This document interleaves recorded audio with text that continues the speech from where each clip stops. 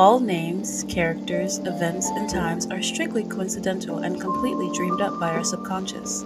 Dreams can be influenced by personal experiences and the media. However, the events in our dreams are completely ours. Some dreams may be upsetting or disturbing to some audiences. Listener discretion is advised. Thanks for joining us, and remember, it's just a dream.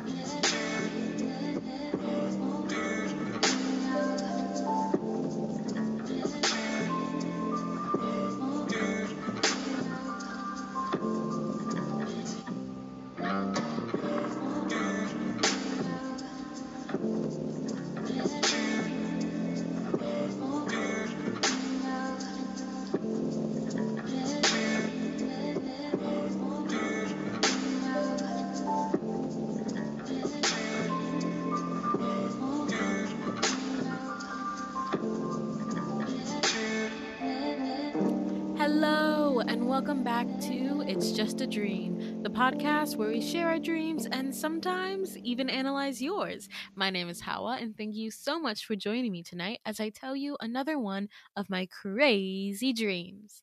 I really appreciate it. Hello, hello, hello, my beautiful doves. How are you? I hope you're having an amazing day, night, evening, afternoon, whatever time it is when you're listening to this. I am just so happy that you're here with me tonight. Hi! How are you? I am doing. How am I doing? I'm doing pretty well. I'm doing a lot better than I was like a couple of days ago, so that's good. I got really sick a couple of days ago, and I knew something was up because I had a eczema. I've always had eczema since I was like a child, but I managed to like clear it up, and it came back tenfold, and it was like spreading around my neck and stuff, and I had no idea why it was spreading, and it was so violent. And then I got super sick, and I usually get sick around this time. I'm pretty sure if you listen to an episode from last year, that's around this time I was probably like really sick too. It's just my immune system when like the weather changes freaks out, and it's like, oh, we're dying, ah, and then it attacks me for no reason. So yeah, but I got really really sick, and I lost my voice. My beautiful voice was gone. It was horrible. I couldn't speak, which really sucked because I kept trying to explain to my mom that I wasn't ignoring her. I just couldn't respond to her, and she just couldn't. She didn't get it. She thought I was just being like a mean child, and I was like, no, like it's gone. I can't speak. But yeah, I'm doing a lot better. My voice is back. See, see, it's back, and it's better than ever. So we can continue on with this episode. In today's episode, bum, bum, bum, bum, we are going to continue with the dream series Between the Sun and the Stars with part 3. And I am so excited. From this point forward, the dream gets crazy, it gets intense. We're going to have some really good moments. We're going to have some really sad moments, and we're going to get really pissed off. And you are getting closer to the reason why I was so mad at Jaehyun. You're getting so close. So close you can almost taste it. But yeah, I'm really excited to share uh be mad at Jaehyun aside. I'm really excited to share this part of the dream just because this part really falls into the Fulani mythology that I talked about. I'm going to do a quick disclaimer for this Fulani mythology. This is the Fulani mythology that I grew up on. So the mythology that my parents told me. Okay?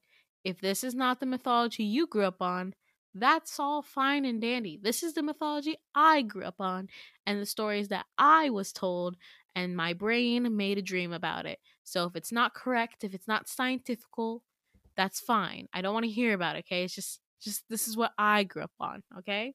I don't want to hear no people being like, well, actually, according to the encyclopedia of shut up. This is what I grew up, okay? Okay? Perfect. Without further ado, let's get into the dream. Now, before we get into the dream, I tricked you. Before we get into the dream, I'm actually going to re-explain the magic system. in Between the Sun and the Stars, just because it's important that you know what it is.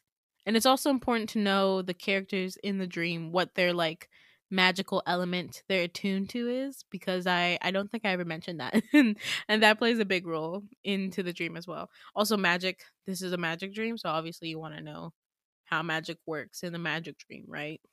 Duh. So yeah, I'm going to explain that. If you haven't, if this is your first episode of the podcast, hi. Hello. Thank you for being here.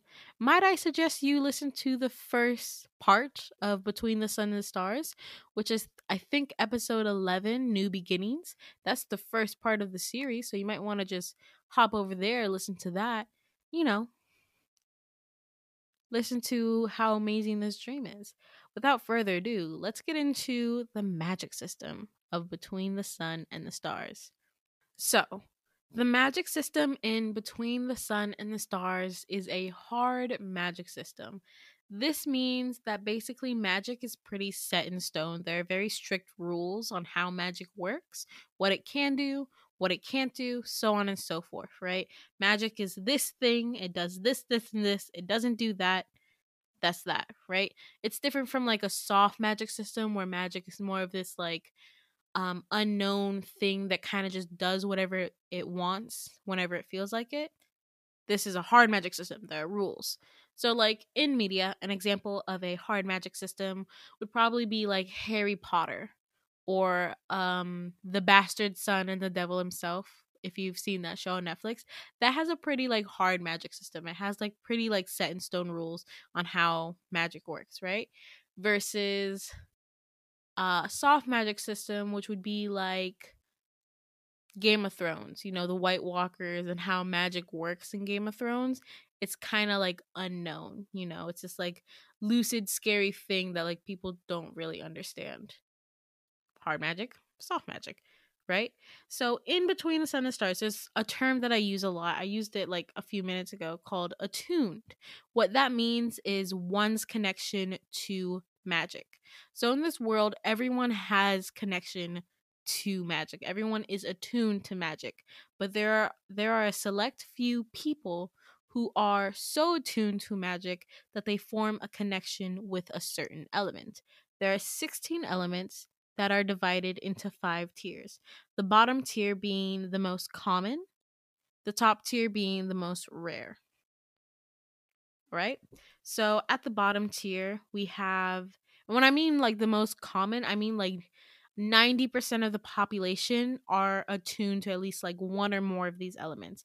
And then the top tier would be like 1%, less than 1% of the population is attuned to that.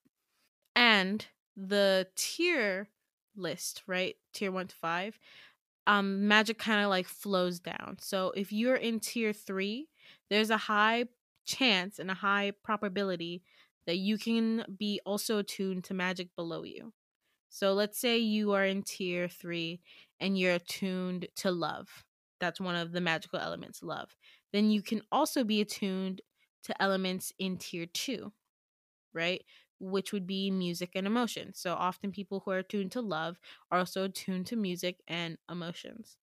And then they can also be attuned to tier 1 elements. So people who are attuned to love can also be attuned to air, water, and earth, and fire.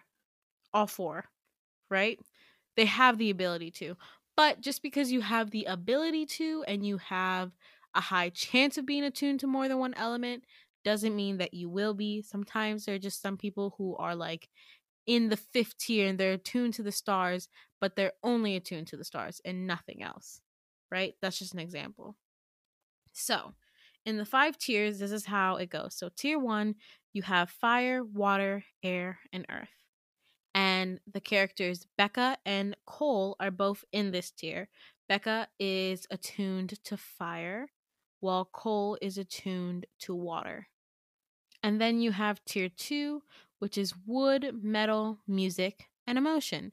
And Jeffrey is in tier 2, and he's attuned to music, obviously. Then you have tier 3, light, shadow, and love. And Damien is in tier 3, and he's attuned to the shadows.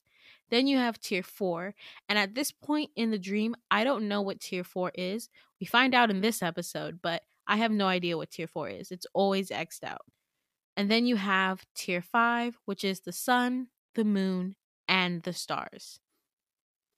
Pretty simple, right? And at this point in the dream, before I even am like in this universe, people who are attuned to the stars never existed. There had never been anyone who had been attuned to the stars. It was just a theory. To get into details, in my dream journal, I wrote down that basically a professor came up with the theory that people could be attuned to the stars because they were like, hey, if someone is attuned to the sun and someone is attuned to the moons, then in theory, someone should be able to be attuned to the stars. Like, it just logically makes sense. And they're like, yeah, we'll put it down. So they put it down there, but they never thought it would happen until my dumbass like showed up and was like, woo. So yeah. Another thing that plays a really big role in the magic system, which isn't really shown in the dream, you're not going to see it, but it does play a big role, is language. You have to be very proficient in certain languages because certain spells and certain elements are in certain languages. So what I mean is, for example, the element of metal. If you want to do a metal spell, you have to be able to speak German because a lot of metal spells are in German, right?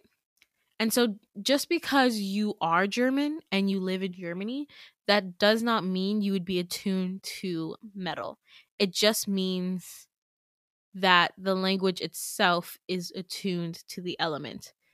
I hope that makes sense. So each element has a connection to a certain language, which causes all of its spells to be in that certain language. And yeah, I'm going to assume you guys want me to go through each element again and tell you what languages are attuned to them. So I will. So in tier 1, we have fire, water, air, and earth. All of them are tuned to English because they are the most common, and everyone basically can cast one of these spells. So it's in the universal language, which is English. Then you have tier 2, which is wood, metal, music, and emotions. Wood, this is so stupid, but wood magic is attuned to High Valyrian. If you don't know what High Valyrian is, it is a made up language from Game of Thrones. I don't know why it's in High Valyrian, but it is. Obviously, you know what metal is, German. Music, if you want to cast a music spell, maybe you want to serenade someone with a song. So you want to cast a spell in order to make it stronger. You would have to know how to speak Thai. And emotions, emotion magic, let's say you want to regulate someone's emotions or understand someone's emotions, so on and so forth. You would need to know how to speak Greek and Polish. And then tier 3, you have light magic, which is like manipulating the light, controlling the light, all of those things. You would need to know how to speak Hindi and Vietnamese. If you want to cast a shadow spell or the element of shadow in general, you would need to know how to speak Russian. And if you wanted to cast a love spell, or if you are attuned to love, you would have to learn how to speak French and Korean. And yeah, that's pretty much it. Now, for tier 4, which is the unknown element that we don't know, and tier 5, which is sun, moon, and stars, there are no languages for those tiers. They're not attuned to any language because the person who's usually attuned to these elements, their connection to that element is so powerful that words aren't needed. There is no language that can express that connection at all. I hope that makes sense. It's also like just spells in general. So let's say you want to do a healing spell, you would have to learn how to speak Spanish in order to cast a healing spell. Or let's say you want to cast a knowledge spell, you want to know more about something, then you'd have to learn how to speak Arabic. Otherwise, you wouldn't be able to cast a spell because all knowledge spells are in Arabic, so on and so forth. So language plays a really, really big role on basically everything, on how you cast spells, Your proficiency in a language can really affect things. So let's say you are tuned to uh let's go back to the metal. If you're attuned to metal, but your German pronunciation is like shit, it's gonna show because all your spells are going to be shit. So it really affects. So you have to like really like work on your pronunciation and stuff. The more fluent you are in German, the better your metal magic will be. So yeah, I think that's everything you need to know. It's pretty cool. It's kind of really cool how magic works in this world. Yeah, I think that's everything. So without further ado, let's get into the dream.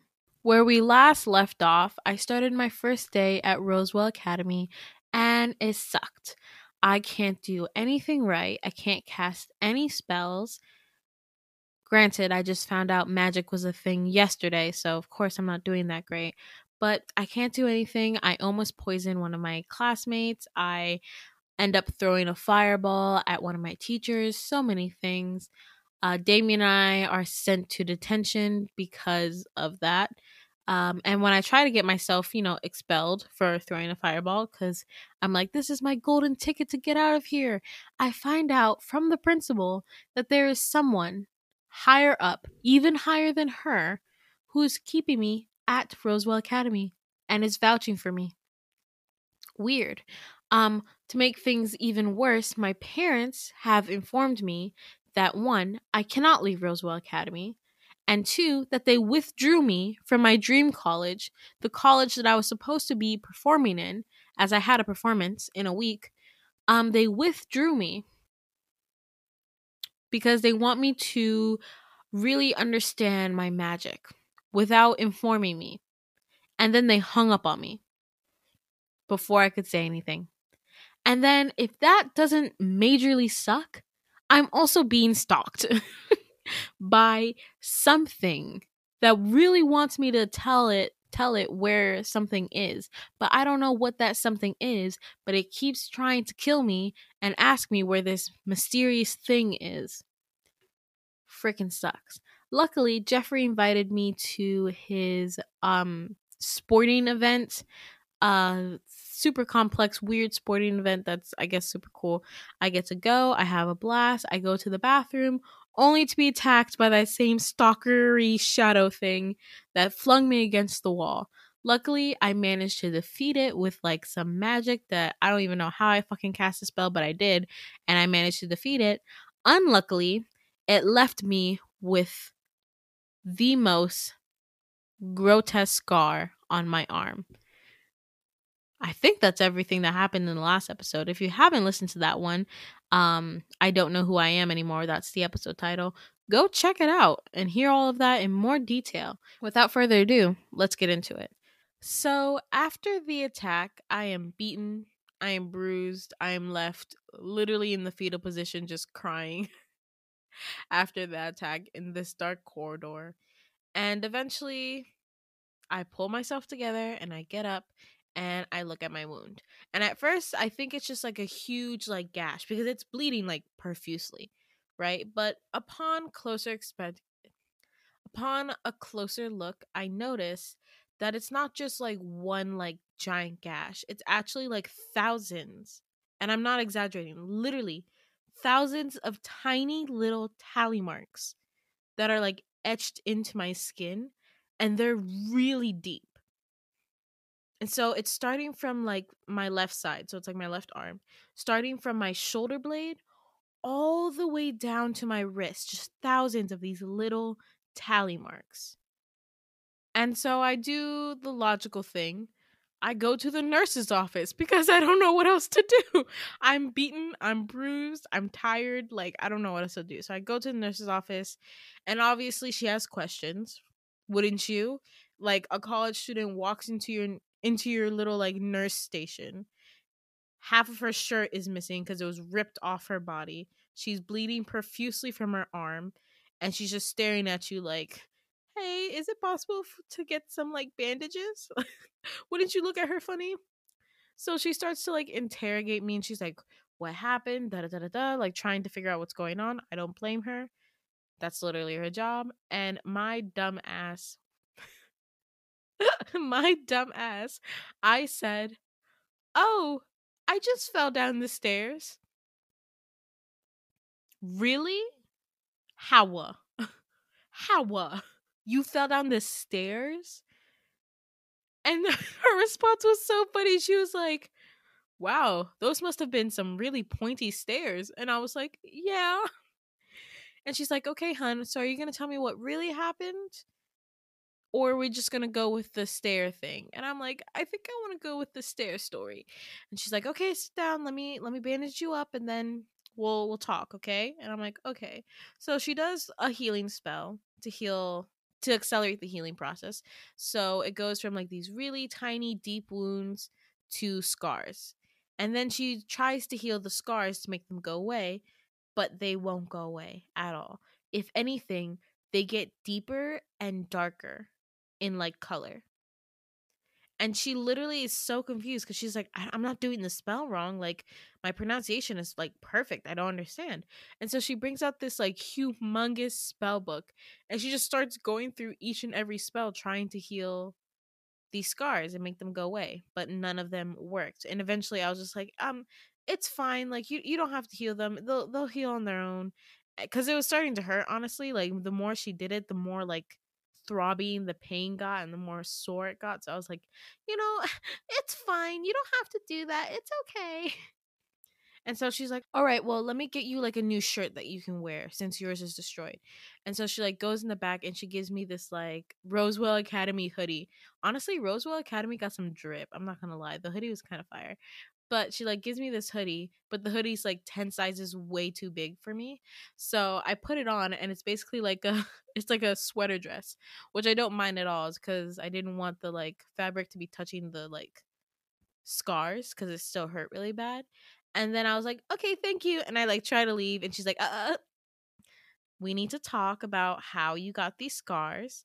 And so I end up getting this like 10-minute lecture about like self-harm and how it's not good and how Rosewell Academy has like the best like therapists and everything. And I kind of like I let her talk, but I mostly just tune her out. And so after she's done, she like gives me all these like pamphlets and I'm on my way. The moment I leave, I throw the pamphlets away because I'm like, I don't fucking need these pamphlets. What I need to do is fucking leave. I need to go. I can't stay here. So I immediately grab my phone and I start texting and calling my parents. And no answer. None. I call my mom, I call my dad, I call the babysitter that usually watches the little brother that I have.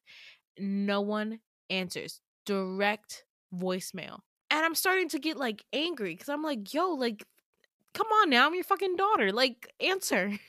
And so then I start to call my friends, right? The friends that I've been going to school with for like a year.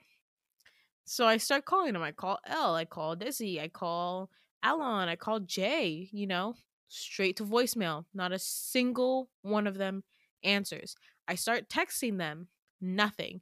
And at this point, as I'm walking, I have tears streaming down my face and I'm just so hot. I'm so angry because no one is answering me. And I'm just like, why aren't you guys answering? Like, at this point, I've been missing from school for 2 days. You guys have considered me as your like apparently I'm your best friend, but you don't call to check on your best friend. Like, what the fuck? So I'm like, as I'm like storming to the dorm, I'm just looking at my phone and I have these tears streaming down my face, and all of a sudden I just hit something. I don't know what. I like bumped into something really hard and I like fall flat on my butt. And I look up and guess who it is? Guess who it is? It is motherfucking Damien. And at first he's like, "Oh, watch where you're fucking go." Howa? Hey, are you okay? And he like tries to help me up, but I'm not gonna let this man touch me. I got myself up and I'm just glaring daggers at him. And then I try to walk around him so I can get to where the fuck I need to go. And he steps in front of me and he's like, Whoa, hey. Are you okay? You look like you've been crying. And I'm like, "I'm fine, Damien. Thank you so much. Matter of fact, I'm actually doing amazing. One could even say I'm having the best day of my life. So if you just want to make it even better for me by getting out of my way, I'd really appreciate it. I try to sidestep past me. He follows me and he goes, "Hey, we need to talk." I don't think we need to do anything. I need to get to my dorm and you're preventing me. So, if you just want to get out of my way, this is the last time I'm asking. I try to step past him again. Once again, he gets in my face and he goes, "No, I think we need to talk about what happened in Professor Stagmon's room. You were like frozen in fear." And I'm like, "Damien, I really don't have time to talk about this. And I quite frankly, I don't want to talk to you. So just get out of my way." Harsh, I know. I'm kind of being an asshole, but cut me some slack, man. I've had a hard day. So I try once again to get past him and I manage to get past him and I start to walk away, but he grabs my arm. And lucky for me, he grabs the arm that was just recently injured. So I like yelp in pain and I'm like, "Ah!"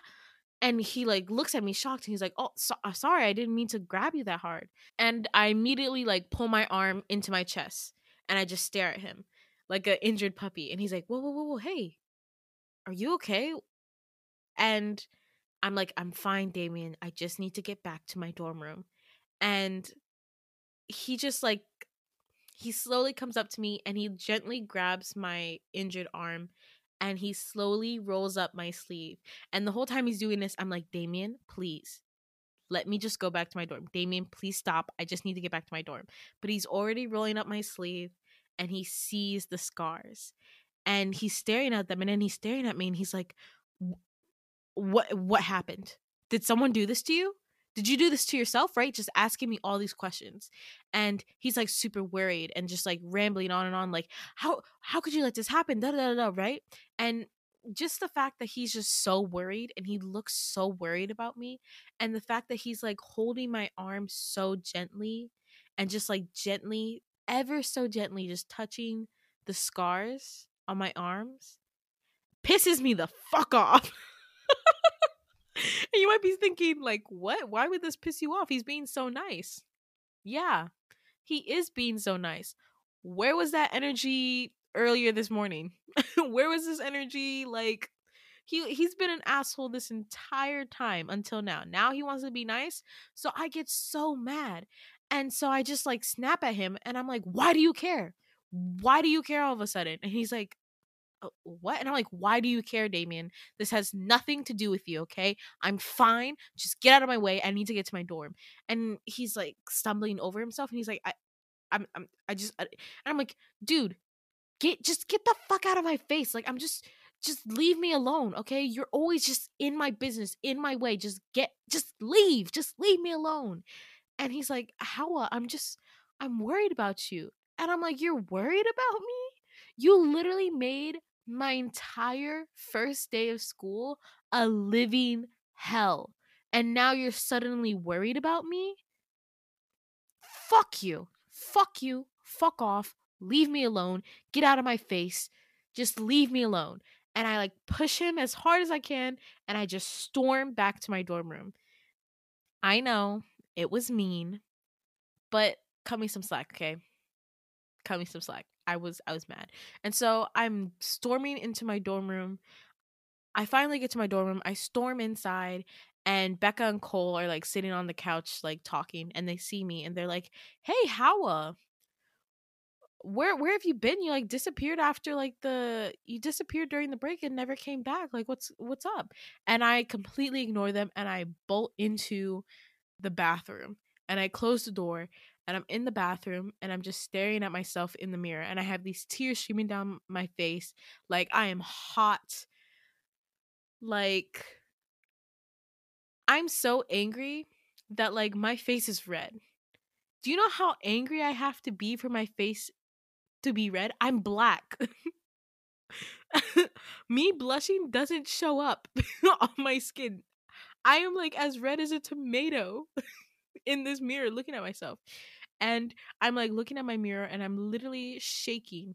And I just say quietly to the mirror, like trying to activate it so I can like get a portal to go home. So I'm just like, "I want to go home."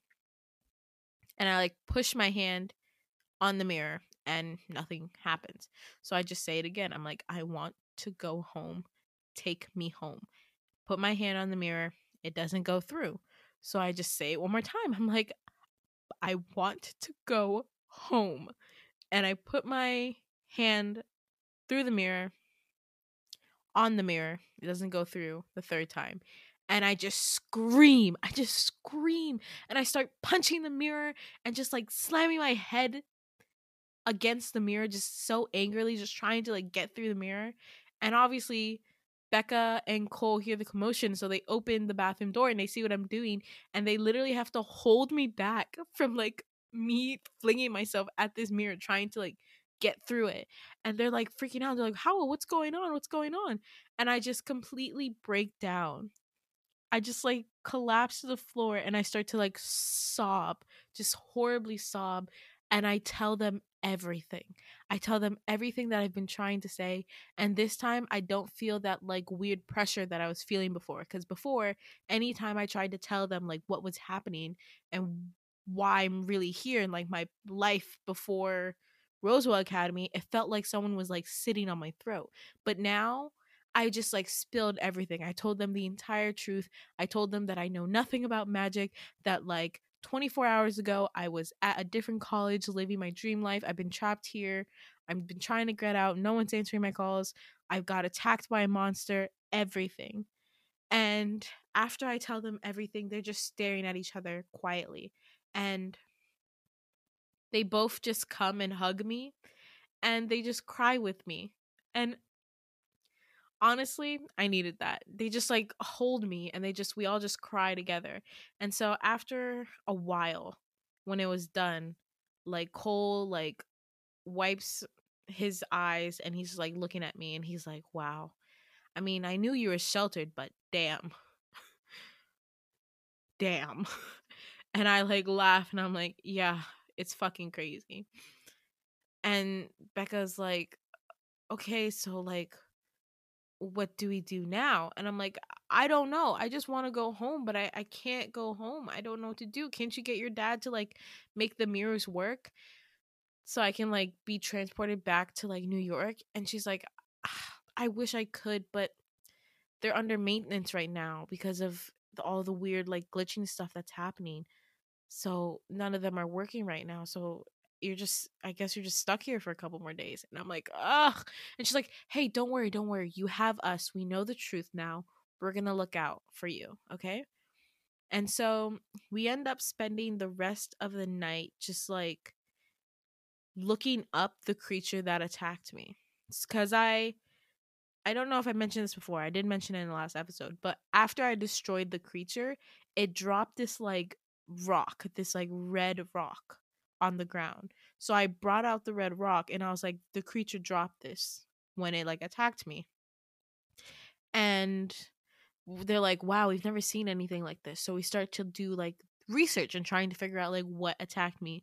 What does this mean? Like none of this makes sense. And so we do all this research and then like after a while Cole is like, "Okay, this is useless. Like let's all go to sleep and then wake up in the morning, we'll get breakfast and we'll try to figure out what happened." And I'm like, "Cool."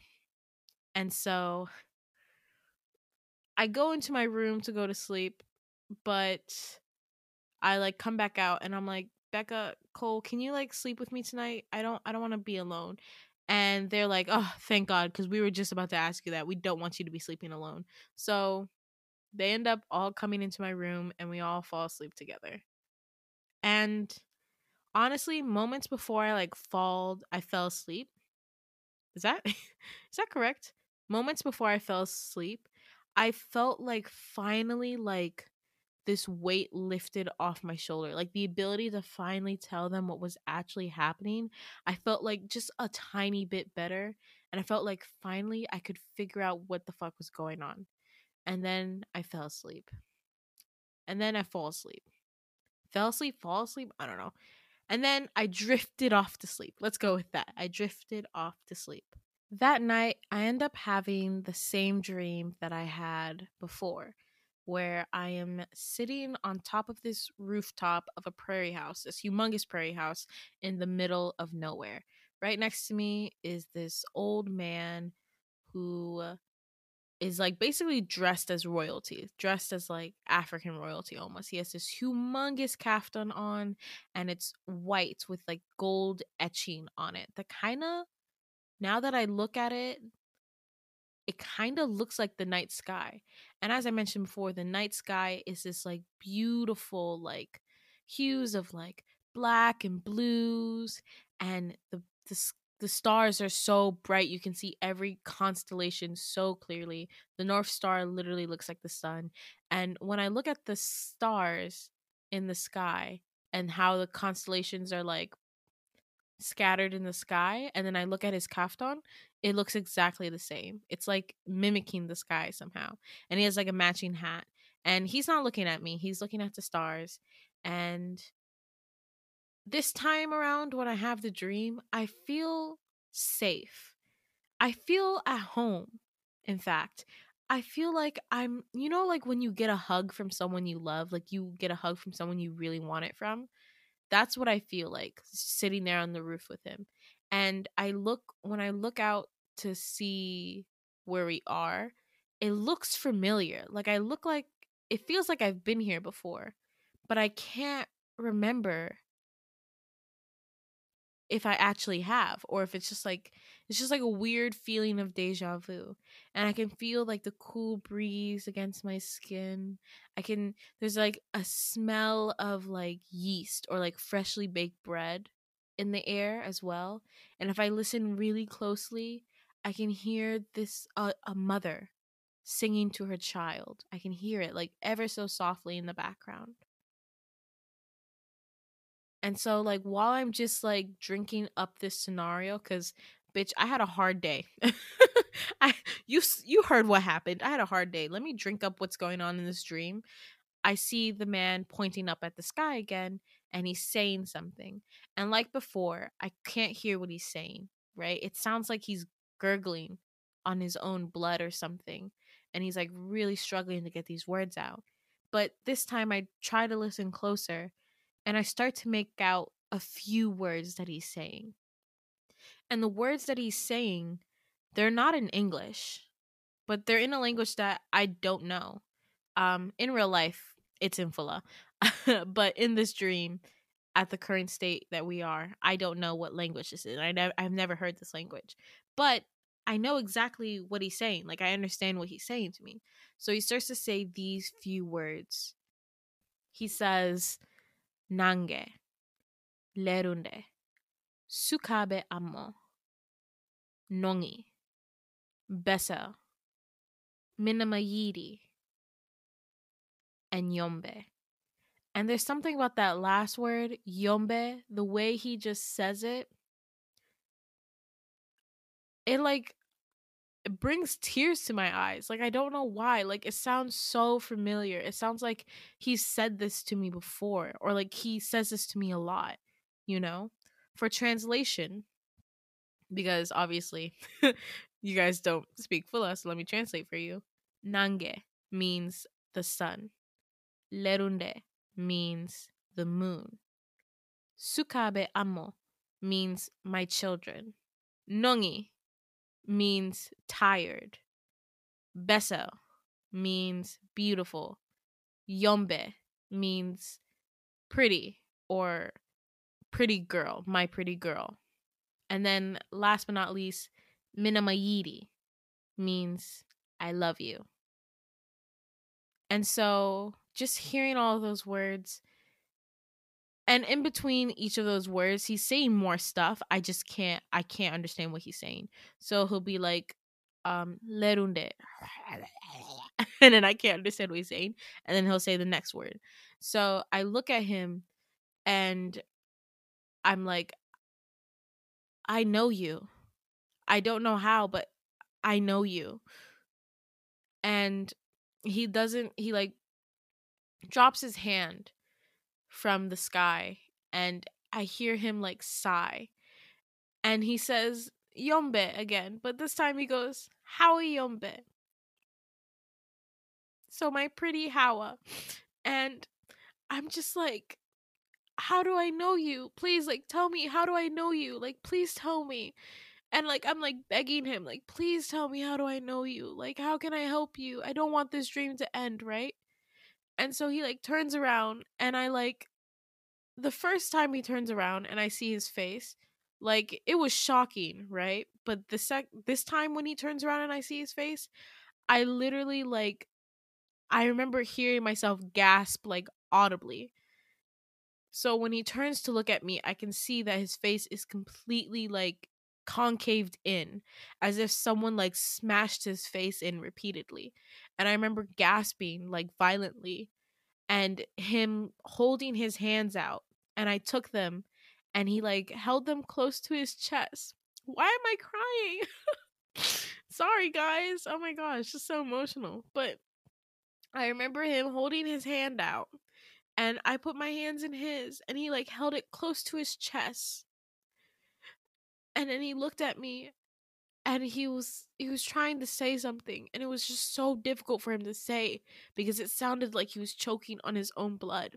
And but he was trying so hard to say this, and all I got from it was, beware of more. And then I woke up. And so I looked around in my dorm room, and I was just alone in my dorm room, and I have tears streaming down my face. I have tears streaming down my face right now. Like, I need to pause to like wipe them off. 1 minute. And then I woke up back in my dorm room alone, with this like sense of like dread. And it's not in the sense of like, cuz dread is like a feeling that always shows up in my dream. I feel like if you like look up any dream, I always say there's a sense of dread. But it's not like the crazy intense, just like awful dread usually that I usually have in my dreams. It's like the sense of dread of like, this is not going to end well. This story is not going to end well, kind of thing. And I think that is where I'm going to pause for us to take a break. I definitely need a break. I didn't expect to get so like emotional retelling that part. I don't know why. I do know why, but I'm not going to tell you because it's going to be spoiler. But I think you can figure out why I got so emotional. So let's take a quick break, get ourselves some snacky snacks, some drinky drinks. I'm going to get myself some nice warm tea, some water. Remember to hydrate or dihydrate. And I think I have like a burrito. I might eat a burrito. And we'll be back after this quick break. And we are back, baby. Woo! I hope you enjoyed that wonderful break. I have a funny story to tell you. So, I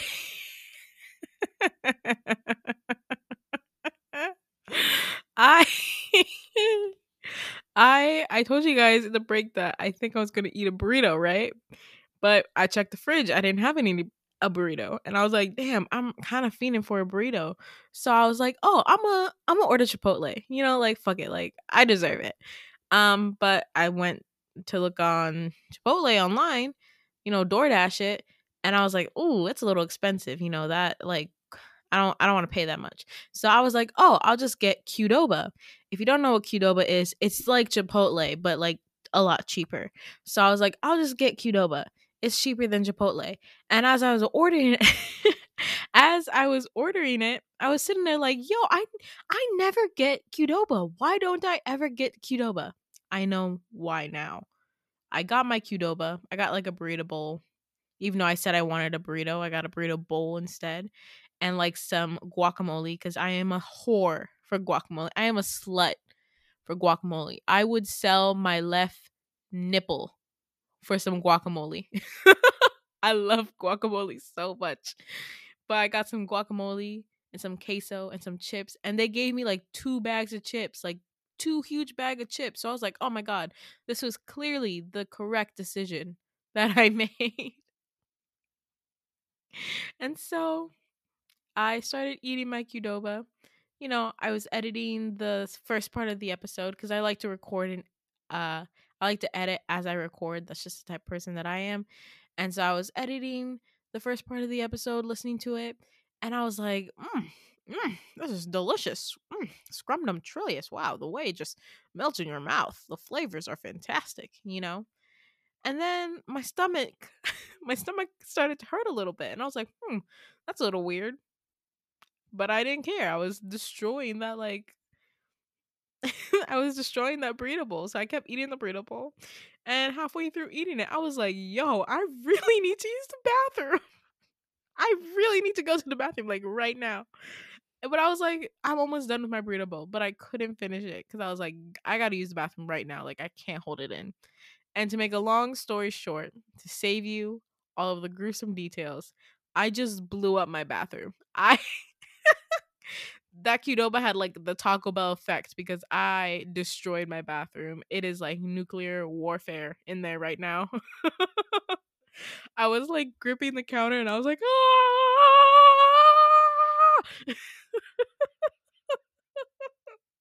I was like, oh, this is why. This is why I don't get this is why I don't get Qdoba. This is why. This makes so much more sense. Oh my god, it was horrible. I was like sitting there like regretting it immediately, just like, oh my gosh. So yeah, I was like in the bathroom for like 40 minutes. But the good news is I did walk out of the bathroom like 10 pounds lighter. Like I definitely like lost weight. So maybe like that's like the secret, you know. Instead of doing those like smoothie detox, just eat Qdoba and then you're good. Oh my god. Why am I even telling you guys this? You probably didn't want to hear it. But we're best friends. So like you got to know that I blew up my bathroom. I really hope my mom is like sound asleep right now. So I really hope she doesn't need to use the bathroom at night because I destroyed that shit. Oh my gosh. Anyways, that's how my break went. How was yours? Did you also blow up your bathroom? Oh my gosh. But I got my water. I had my tea. I ended up drinking it cold instead of hot cuz I needed to cool down after that bathroom experience. So I had some iced tea. I have some water. And I think I'm ready to get back into this episode, unless you want to hear more about my bathroom endeavors. I didn't think so. So, where. Oh my gosh. Where we last left off. So, where we last left off, I just had a very crazy, very emotional dream about the mysterious man on the roof, and I have now woken up in my dorm room alone. So I leave my bedroom and I head into the kitchen, and I feel so like exhausted. Like I feel like all the energy in me has been like drained. And I'm also like super hungry. Like I'm starving. And so when I walk out of the bedroom and I go into the kitchen, I see Cole and Becca like quietly discussing, talking to each other while like on the computer. And so I'm like, good morning. And they turn, they're like, oh, good morning. And they come and they both give me a hug. And I appreciate the hug, but I feel like, you know, when people like do things for you, but like it's out of like pity. That's what it kind of feels like. So I'm like, I don't really like reciprocate the hug. And they're like, hey, are you feeling okay? Like, is everything all right? And I'm like, yeah, I'm so tired. Like, I don't know why I'm so tired. And Becca's like, oh, I know why. It's because of the spell you casted. And I'm like, what? And Cole's like, yeah, well, usually spells take a witch's like energy. So like certain spells have like an energy tax. So the bigger the spell, the more energy it's gonna suck out of you. And the spell you casted last night, whatever spell you did, must have sucked out all of your energy. And I'm like, perfect. How do I fix this? And they're like, simple, food. Let's go get breakfast. So we like walk out, and I'm about to walk out of the like freaking dorm room, and Becca's like, wait, you're gonna walk out wearing that? And I'm like, my this Rosewell Academy hoodie? And she's like, yeah, you slept in it. Like, don't you want to change? And I'm like, no, I don't want to change, Becca. Okay, I almost got murdered yesterday by a shadow monster. Okay, I think the world is gonna be fine seeing me in a hoodie that I slept in. And she's like, you're right, sorry, let's go. So we go to the cafeteria to go get food. And this is where I kind of have like a a cultural shock moment, right? Because we go into the cafeteria, the dining hall to get breakfast, and they don't have like bread on butter. They don't have like cereal. They don't have toast. They don't have any of that. What they do have, and I'm going to pull out my dream journal because I need to read word for word what it was. They had the Eye of Newt, dragon links, which was like sausage, but the sausage meat is made out of like dragons, which why? I don't know why you would want to eat dragons. And that makes me like think that there's like an abundance of dragons in this world. Like there's just so many dragons, like the same way there are like so many pigs, there's just so many dragons. Crazy. And then there's like a cereal of fortune where the cereal like tells you like your fortune. And then there's like Toad of like Troy, which is like basically it's literally just a toad, like a green toad that's alive. A green toad that is alive on a plate, and you just take a bite out of it. And that's what Becca grabbed. Becca grabbed a Toad of Troy, and she wants to talk about me wearing the same outfit twice? Bitch, get out of my face. Be fucking for real. Are you kidding me? How, how are you gonna tell me, oh my god, ew, you're like wearing the same outfit twice and then take a bite out of a toad? So, and that's all they have. Like, they don't have no, like, I don't know, like some fruit, some like toast, some avocado, maybe some guacamole. Like I said, I will give up my left nipple for guacamole. It's that serious, but I didn't have any, so the nipples stay. I end up grabbing the cereal fortune because I was like, this is like the safest option out of everything. I'm not eating a toad. They also had, oh my god, I completely forgot. They had like this thing that looked like a sunny side up egg, but it was an eyeball. It was an eyeball instead of like a yolk. It was just an eyeball, and it was like alive, and it was like looking around. And Cole got that. So he got like 5 of those eggs, and then Becca got the Toad of Troy, and I got the cereal of fortune because I was like, this is the safest option. So we all sit down, and Cole is sick for this. Oh my god, he's so sick for this because he has his little like egg thing, and I was just staring at him, and he's like, "What? It's good." And he stabbed his fork into the eyeball, and then like held it up to me, and he was like, "Do you want a bite?" And I was like, "No." And he's like, "Suit yourself." I was so shocked. I was so shocked. And then Becca like took a bite of her toad, and the toad was there like rip, rip, rip, and then got like its head bitten off, and she was eating it like, oh my god, it's so good. And then Cole was like, oh, do you want to dip your fucking do you want to dip your Toad of Troy in some eyeball egg yolk? And she was like, yeah. And so she did that, and then she ate it. She ate it. I was shocked. I was fucking shocked, bro. Oh my god. So I'm just staring at them shocked, and I lost my appetite. I'm like, I'm not even hungry anymore. And they both look at me and they're like, Hawa, you have to eat. Like, you casted a really big spell last night. You have to like regain some form of energy. And I'm like, fine. So I grab my spoon and I start to eat the cereal. And I mean, it's okay. Like, it kind of tastes like Cheerios. Like, what is it? Like, it's like the multi-grain Cheerios where it's like the different colors and it's kind of like sweet. That's what it kind of tastes like, but like worse. Cuz that cereal's pretty good. Like, it's pretty good, but it's like a worser version of that. So like it's fine. And so like I take a couple of bites, but oh my gosh, I am so like fucking exhausted.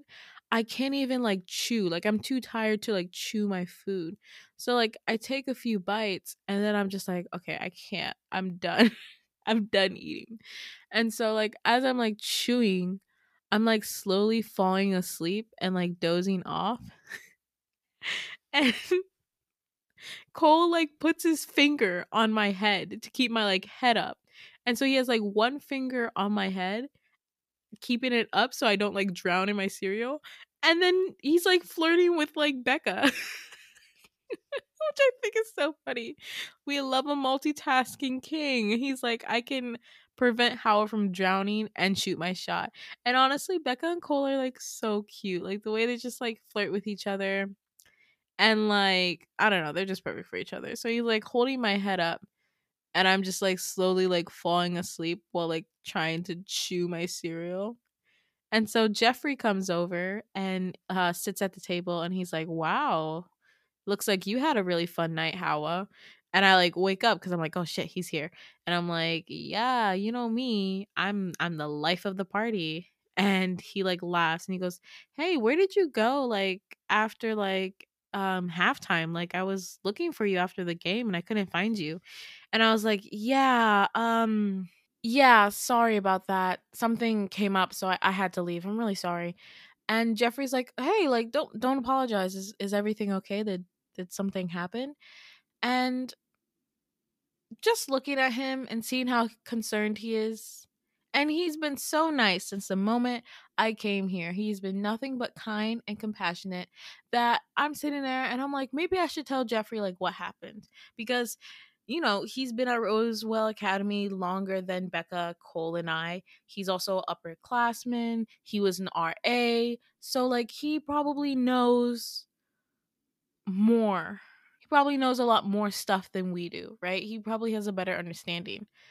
And so I decide to tell him what happened, but I do it in a twist because in my brain, I'm like, okay, I can't just tell him what happened like verbatim, like tell him like this happened to me because we're in a dining hall and the dining hall is full of people who could be listening to our conversations, right? And one of those people could have been the person who casted that spell on me and tried to kill me, right? So I need to be like sneaky with it. I need to be sneaky.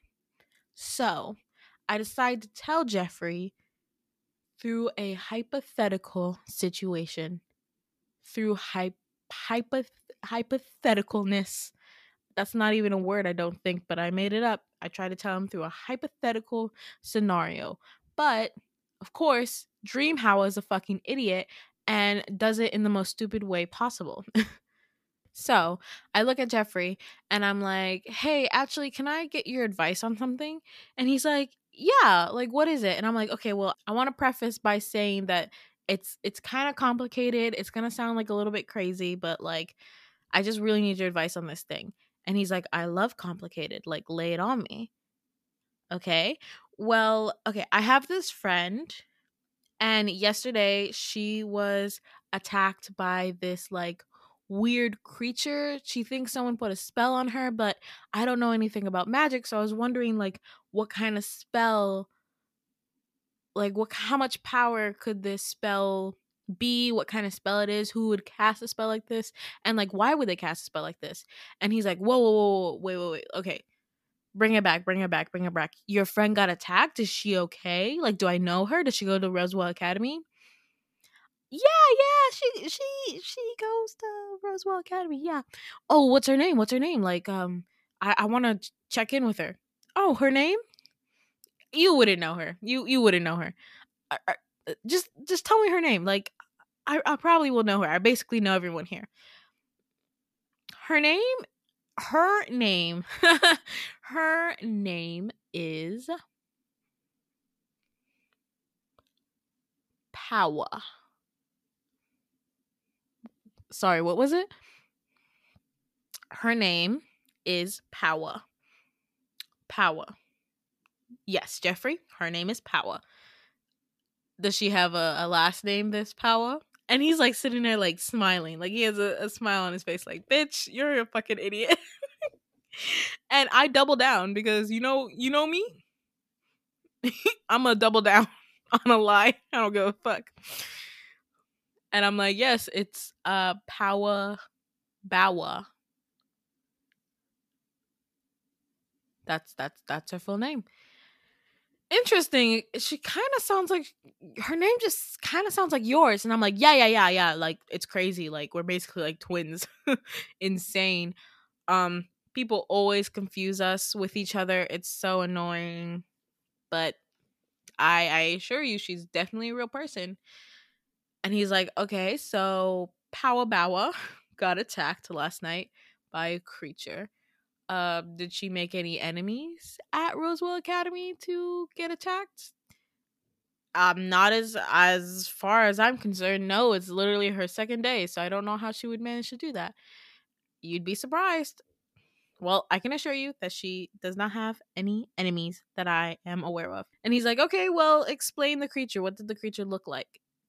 And so I explained the creature to him, that it was a like giant shadow that started off as like a person and then transformed into this like weird spider thing. And he's listening very carefully, and then he's like, it sounds like someone pulled a prank on you. And oh my god, I wish you guys could have seen it, but the face Cole made when Jeffrey said that, his face twisted up with like so much like disgust and rage, and he was like, "A prank? You call that a prank?" And Jeffrey's like, "Yeah, sounds like a shadow op prank. You know, shadow ops can be really weird. They always do these like weird like pranks to people, especially people that like get on their nerves. You know." And I'm like, but I don't even know any shadow ots, so I don't even know who would cast a spell on me.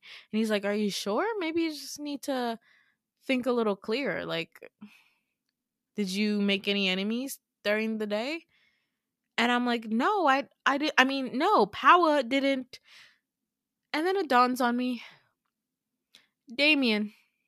Damien is a shadow ot. And my face changed, and he like looks at me and he goes, oh, I guess you figured out who did the prank on you? And I go, it's not me. It's Power Bowa. The prank happened to her. And he's like, right. Power Bowa, of course. So you figured out who did the prank on Power Bowa? And I sigh and I'm like, yeah, I think I know who did it. And he's like, great. I guess my work here is done. You are welcome. And I'm like, thank you, kind sir. How can I make it up to you for doing such a wonderful job and aiding me in figuring out this mystery? And he's like, well, you could let me take you out to dinner. And I look at him like, what? And he's like, let me take you out to dinner tonight. And I'm like, tonight? I mean, of course, unless you don't want to. I'm like, no, it's not that. It's just, I kind of got detention. And Jeffrey, Cole, and Becca all look at me like, detention on the first day of school? And I'm like, I know. It's a very long story, but I am on library cleaning duty for the next week. So, and he's like, okay, well, you know what? Text me when you're done and I'll come pick you up and we'll go get dinner downtown. How does that sound? And I'm like, that sounds great. And he's like, great, it's a date then. And he looks down at his watch and he's like, oh fuck, I have to go. I have rehearsal. So I'm gonna just go. I'm gonna head out, but I can't wait. See you when I see you. And I'm like, yeah, see you when I see you. And so he smiles, flashes his like award-winning dimple. If you know, you know. And he like waves at the three of us and he leaves. And I'm sitting there shocked. Shocked. Shooketh. Sheeked. All of the above. And I look over at Becca and she's looking at me shocked as well. And she's like, I can't fucking believe you managed to bag one of the hottest upperclassmen wearing a sweater that you wore the night before. And I was like, wow, thanks. Thanks, Becca. And also I didn't bag him, okay? He's just being nice. And Cole's like, girl, be fucking for real.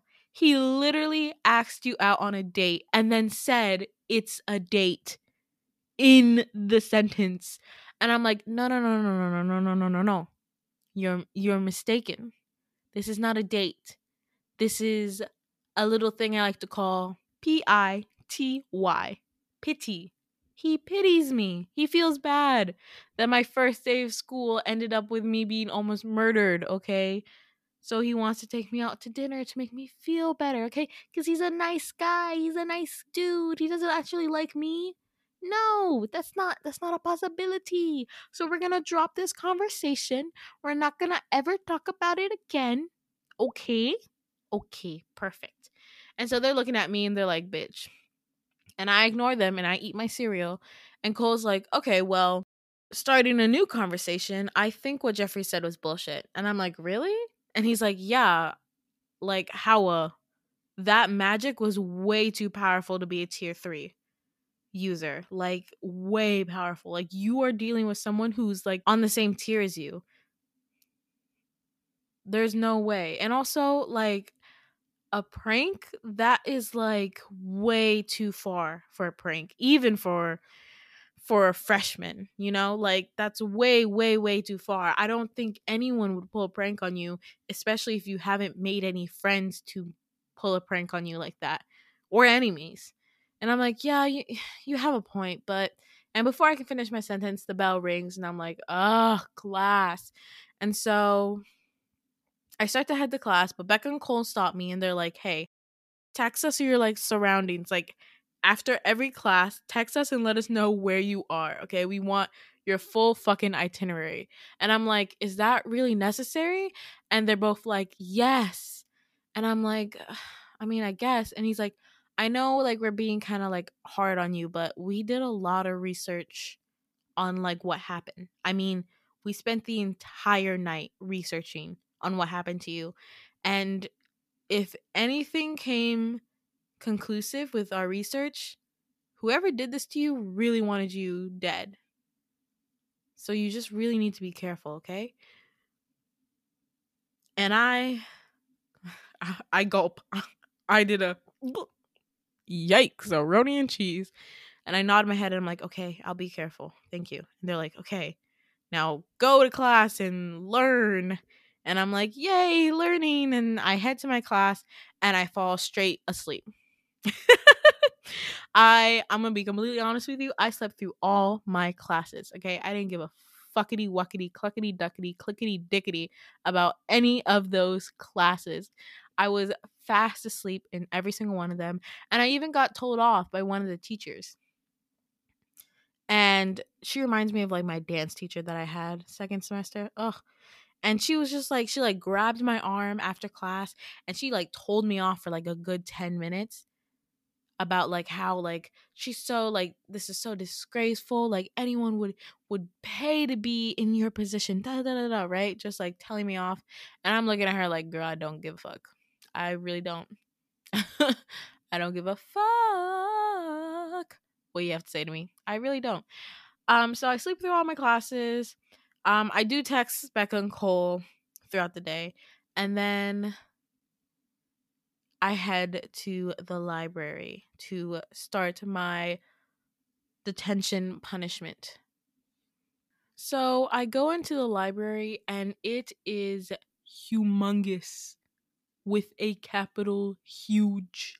Okay, first things first, it is 4 stories. 4 stories tall. And there are elevators, like 3 elevators that are going like up and down simultaneously. They're one of those like glass elevators that's like kind of being pulled up like on a string. And each floor is dedicated to a tier. So tier 1 is floor 1, the ground floor. Tier 2 is floor 2, tier 3 is floor 3, tier 4 is floor no, tier 5 is floor 4. There is no tier 4 floor for it, which I was like, that's interesting. Also, the books can fly. The books are flying. They have wings and they're just flying throughout the library. And it's crazy because people are just like they'll like pick a book off the shelf and like they'll go and read it, and then after they're done like reading it or like browsing it, they'll throw it in the air and wings will like sprout out and it will just fly back and like put itself back in the shelf. It's fucking insane. And so I'm sitting here and I'm like, yeah, I'm not going to go get dinner with Jeffrey because our job is to basically clean this entire library, all 4 floors, with like, they literally gave us like a feather duster and some like Clorox wipes. And we had to clean the entire library. Yeah, fuck that noise. I'm going to be here all freaking night. So I sit down and I basically wait for the library to close because I can't start my punishment until the library is closed. So I'm sitting there waiting for it, and I like start to doze off, and all of a sudden I hear someone slam a book on the table I'm at. So I like jump up and I look up and I see Damien, and Damien's like it's really awkward. And he's like, "Hi." And I'm like, "Hi." And he's like, "We should probably get started." And I'm like, "Yeah, sure. Let's get started." And so we start at the ground floor and we start like cleaning. We start cleaning, and once again, it is very quiet and very awkward. And the tension is just like way too much. And so eventually, once we get near the end of the ground floor, I just turn to him and I'm like, "I'm gonna put on some music. Do you want to listen to music? I'm gonna put on some music." And he's like, "Oh, we're not allowed to listen to music in the And I'm like, "Shh, shh, shh, shh, shh." And I put my like hand on his lips and I'm like, I'm gonna listen to music, okay?" And so I like grab my phone and I like put on like a random playlist. I have this playlist called Zen Zone, and I put that on and we started listening to music while we cleaned the library. And we're both just cleaning quietly, and I feel like I need to be the bigger person and apologize to Damien for many reasons. One, I was really mean to him. Like, I plain and simple, like he was really just trying to help me and I was being an asshole.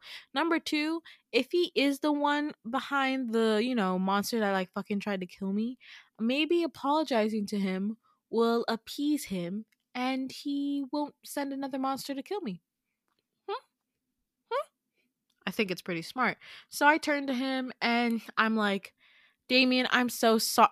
And at the same time, he turns around and he looks at me and he goes, "How? I'm so sorry."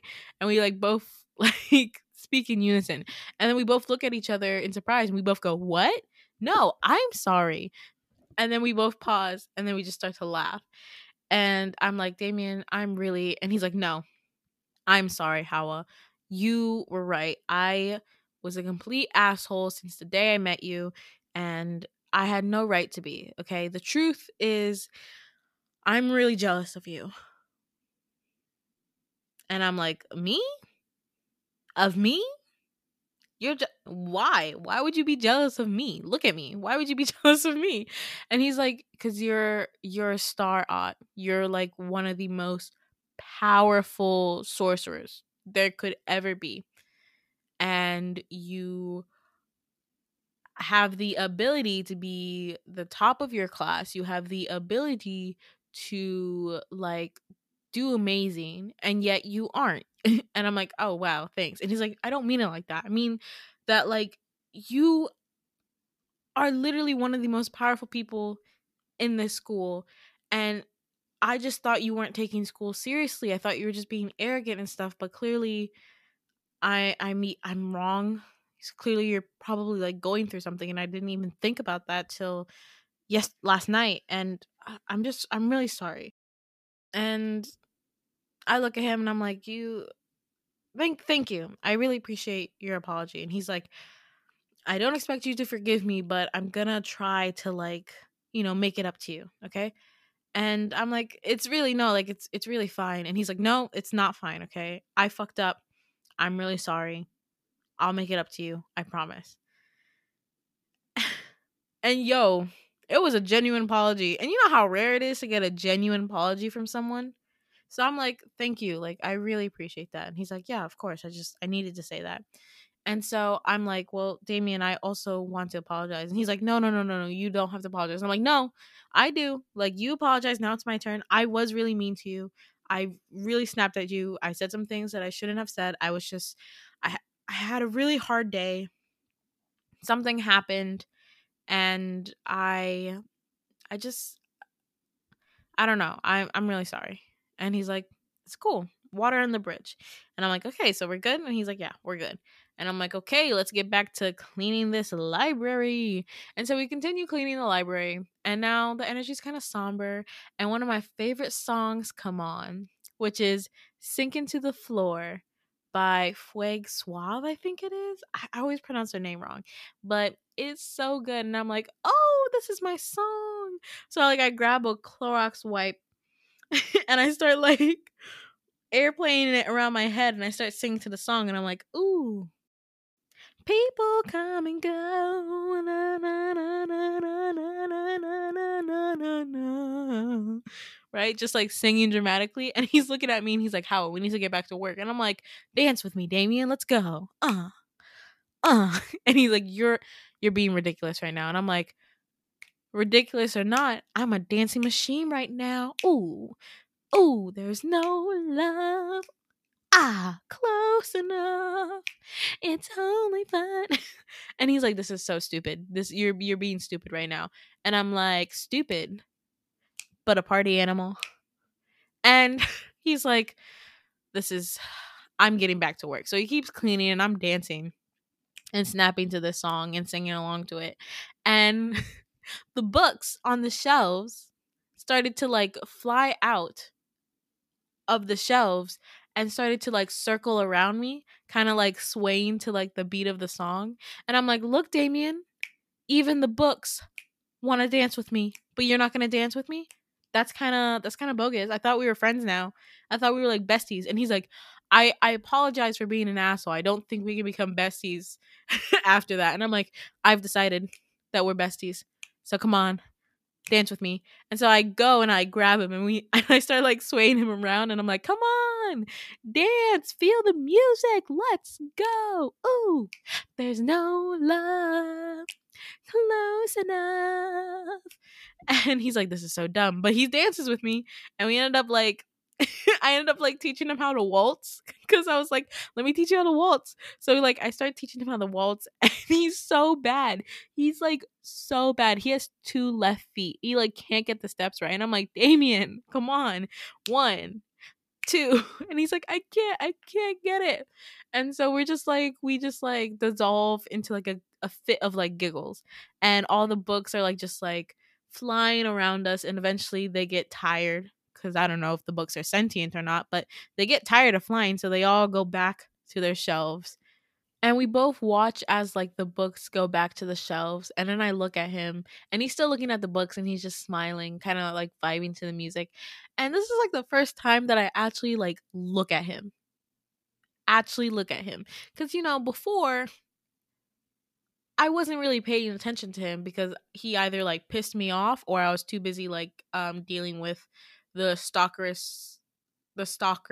ghost fucking thing that's trying to kill me. So this is like the first time I look at him and I'm like, wow, he's actually really pretty. And he looks down at me and he's like, why are you looking at me like that?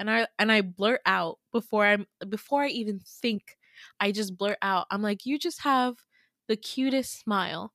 And he's like, cute? And I'm like, yeah, you have a really cute smile. I like it. And he gets so freaking red. He gets so red in the face and his ears get like flush red and he gets like so flustered and he's like, cute me? I'm not cute. I'm not cute at all. And I'm laughing. I start like laughing. I don't know where this confidence came from, by the way, but I start laughing. I'm like, oh my god, look at you, you're so red. Oh my gosh, you're even cuter. And he's like, stop saying that. I'm not cute. Don't say I'm cute. And I like roll my eyes and I'm like, let's get back to cleaning, Mr. Tomato Head, okay? I don't want to spend my entire night here. And he's like, right, of course. Getting back to cleaning. Let's do that. Let's get back to cleaning. I'm like, okay, cutie. And he's like, stop saying that. And his voice gets so high. It's so adorable. And so we continue cleaning. I'm gonna speed past this. So we continue cleaning. We get to the 3rd floor, and he's like, oh my god, okay. Let's take a 10-minute break. Like, let's take a 15. I need a break. And then we'll continue cleaning it. And I'm like, I agree. So we both sit down in one of the aisles and he pulls out like a snack. And I'm like, Damien, you're not allowed to eat at the library. You're not allowed to eat in the library. And he's like, we already broke one rule. What's the harm of breaking another? And I'm like, oh, I didn't know you were a bad boy. And he's like, shut up. And so he like brings out this like granola bar and he starts eating it. And he like was like, do you want some? And I'm like, no, I'm okay. And he's like, don't worry. It's not like toad root or anything. It's just like a chocolate granola bar. And I'm like, yeah, chocolate? And he's like, yeah, chocolate and dragon's breath. And I'm like, yeah, see, you lost me. And he's like, fine, suit yourself. So he starts eating the granola bar. And I just kind of sit and I close my eyes. And he's like, hey, can I ask you a question? And I'm like, yeah, go ahead. And he's like, what really happened to your arm? And I'm like, Damien. And he interrupts me. He's like, no, no, no. Because I really want to know what happened to your arm because I'm not okay with it. I'm not okay with what happened. And I need to know if someone did that to you. And so I sigh and I open my eyes. And he's like staring at me very earnestly, waiting for my answer. And I'm like, well, I'm going to be completely honest with you. I don't know who attacked me. And he sighs and he's like, Howa, you don't have to defend this person, you know? And I'm like, no, no, no, no. Like, I legit don't know what happened. And so I explained to him the situation and what happened that night.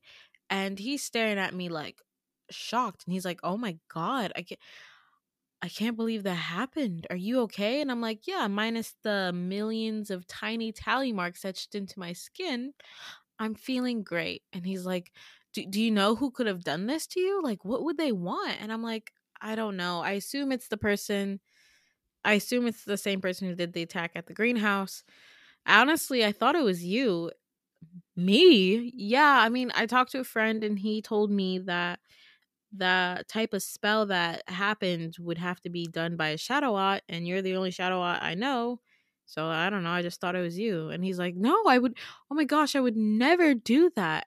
I don't even know a spell that powerful.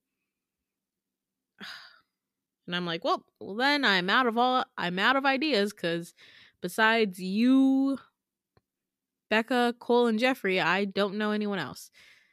And he sighs and he's like, wow, okay. Well, tell me more about the monster.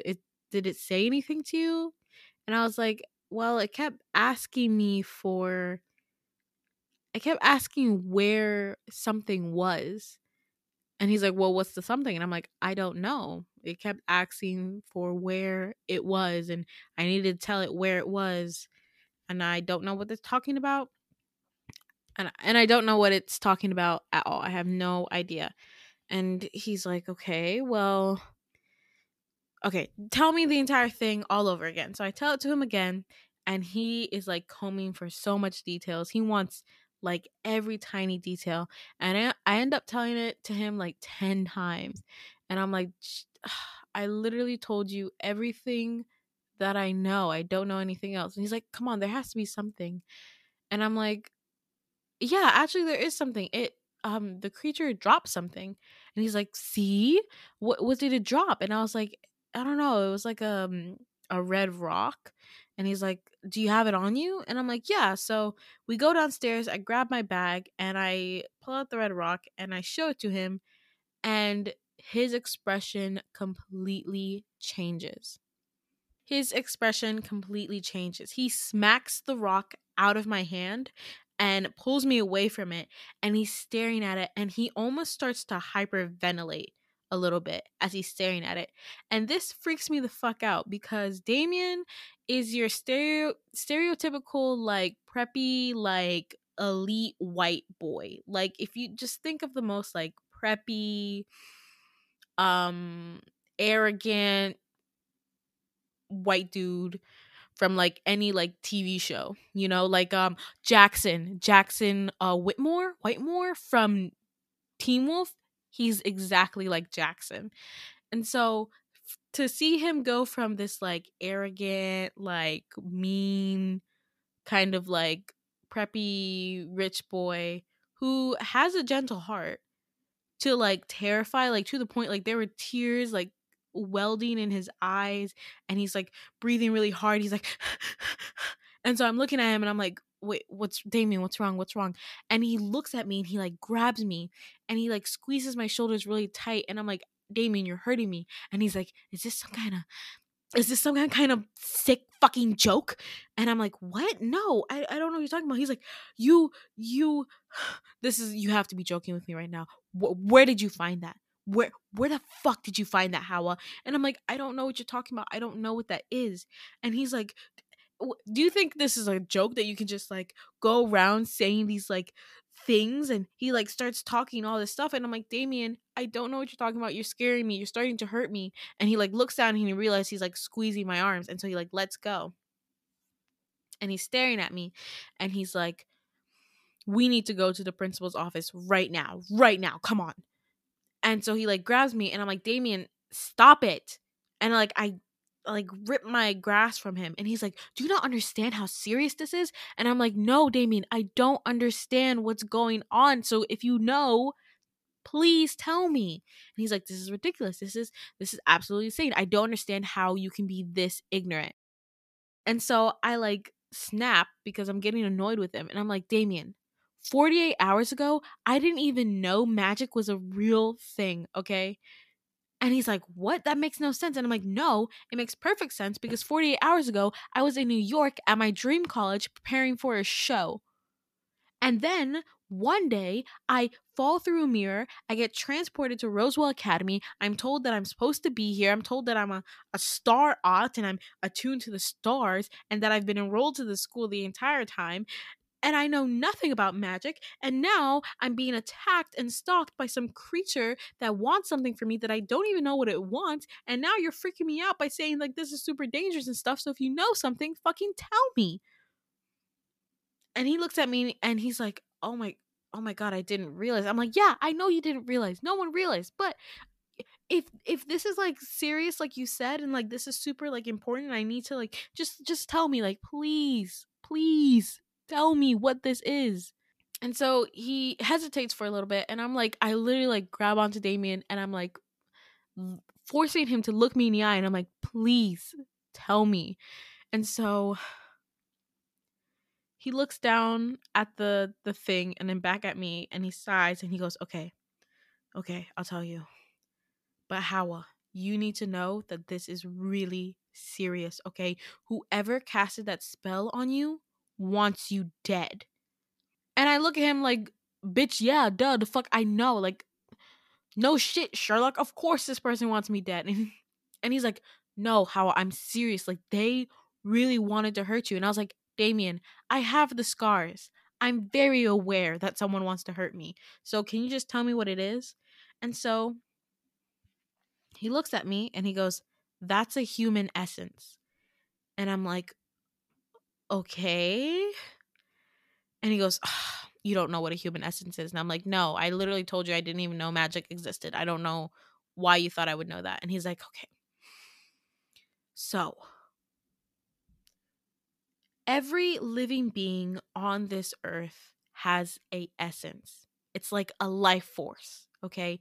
Every being, okay? Whether it's a rock, whether it's a human, a dog, a caterpillar, a sunflower, everything has an essence, and that essence is connected to the source, the magical source that we all use and breathe. There are just a select few people who are so in tune to that magic source that they can control an element. And I'm like, yeah, I got that. And he's like, okay, that right there, that is someone's life force, their essence that has been corrupted and turned into a monster to attack you. And the only type of magic that can do that is magic that has been banned from Roswell Academy for decades. So we need to go to the principal's office and we need to report this. And I'm like, wait, what magic has been banned from Roswell Academy? I don't know. I thought there was only 15 elements. And he goes, no, there's 16. It's on tier 4, blood magic. And I'm like, blood magic? People can be attuned to blood? And he's like, yes, but it's banned because of how dangerous it can be. And I'm like, I don't understand it. And he sighs. And so he tells me the story of Morphon. Morphon was a powerful, or was a powerful blood ot who was very selfish and very hungry for power. He just wanted more and more and more and more power, right? So he would kidnap children, preferably twins, and he would corrupt, basically kill these children, use their life essence and turn them into these monsters. So he would take their life essence and like combine them and make these like weird shapeshift monsters to do his bidding. And his hope was if he collected more life essence, then he could control life itself, which is basically impossible. No one can control life, right? No one has the ability to control life or like control the death, right? Those are just two things that are like impossible. And so that's why he's so scared, because the only person that could cast a spell like that would be Morphon himself. However, Morphon existed in the 1800s. He should not be alive today in 2022. Or in this dream, when I had this dream, it was 2020. So he should not be alive in 2020. Right? And he explains to me, he's like, I used to grow up with the legend of Morphon. Like, it was my boogeyman. Like, our parents would always say, don't be outside too late or Morphon's going to get you. And they grew up with that. Their parents and their parents grew up with that. I never thought I would actually see. Oh my God, we have to go to the principal's office, Howard. Like, this is way too, like, this is not something like we're equipped to deal with. Like, we're 19 years old. Like, we can't deal with this. And I'm like, okay. Okay, then let's go to the principal's office. And he's like, okay, let's go. So we like pack our stuff and we start to head down to the principal's office. But then he grabs my hand and looks at me and he goes, there's just one thing I just don't understand. And I'm like, what? And he's like, why you? Why are they doing this to you? Do you have a connection? And I'm like, Damien, I literally know nothing about my parents. And he's like, what do you mean? I'm like, I'm adopted. I don't know anything about my birth parents. I didn't even know I was attuned to magic till I got here. And when I tried to call my parents, they told me I just needed to know more about my destiny. And then they hung up on me. I haven't been able to get in contact with them since. And he's like, oh, God. And he like turns around and starts heading back to the library. And I'm like, what are you doing? And he's like, going back to the library. Like, we have detention. We have to be in the library and clean it. We might as well just do some research, right? And I'm like, okay. And so we go back into the library and he starts to do some research on like blood magic and stuff like that. It's kind of hard because there's no like books on blood magic because it's banned. But he starts to do research and he's like, okay, I need you to tell me everything that's happened to you since you've come to Rosewell Academy. Maybe even before, like anything weird, strange. And so I'm like racking my brain and I'm like, well, I I have been having this weird like reoccurring dream. And he's like, "Okay, tell me about it." So I tell him about the dream about the man on the rooftop. And as I explain it to him, like I can see the wheels in his head turning, right? And I'm like, "Does that mean anything to you?" And he's like, I think so. 1 second. And so he goes up to the fifth floor and he like comes back with like mountains of books. And I'm like, oh God, I really don't want to read. And he's like, it's fine. I'll do the reading. You do the talking. Explain the old man again. So I like explain it to him again. And I'm like, he's always looking at the stars. We're on the roof of this prairie house and he's wearing this huge white kaftan and it has like stars embroidered into it. And he's like, okay. Does he say anything? And I'm like, well, he tries to say stuff in my dreams, but I can't understand him. It sounds like he's choking on his own blood or something. But last night I had a dream about him and he told me to beware of more. Do you think that's Morphon? And he's like, yeah, it's most likely. And then he stops at a page and he's staring at it. His eyes go wide as he's staring at it and he's like, oh my God. Oh my God. no. And I'm like, what? He's like, is this the man in your dreams? And he turns the book around. And sure enough, there he is. The man in my dreams is on that page in all its glory. His huge white kaftan, his big hat, but he's not alone on the page. It's him and a woman.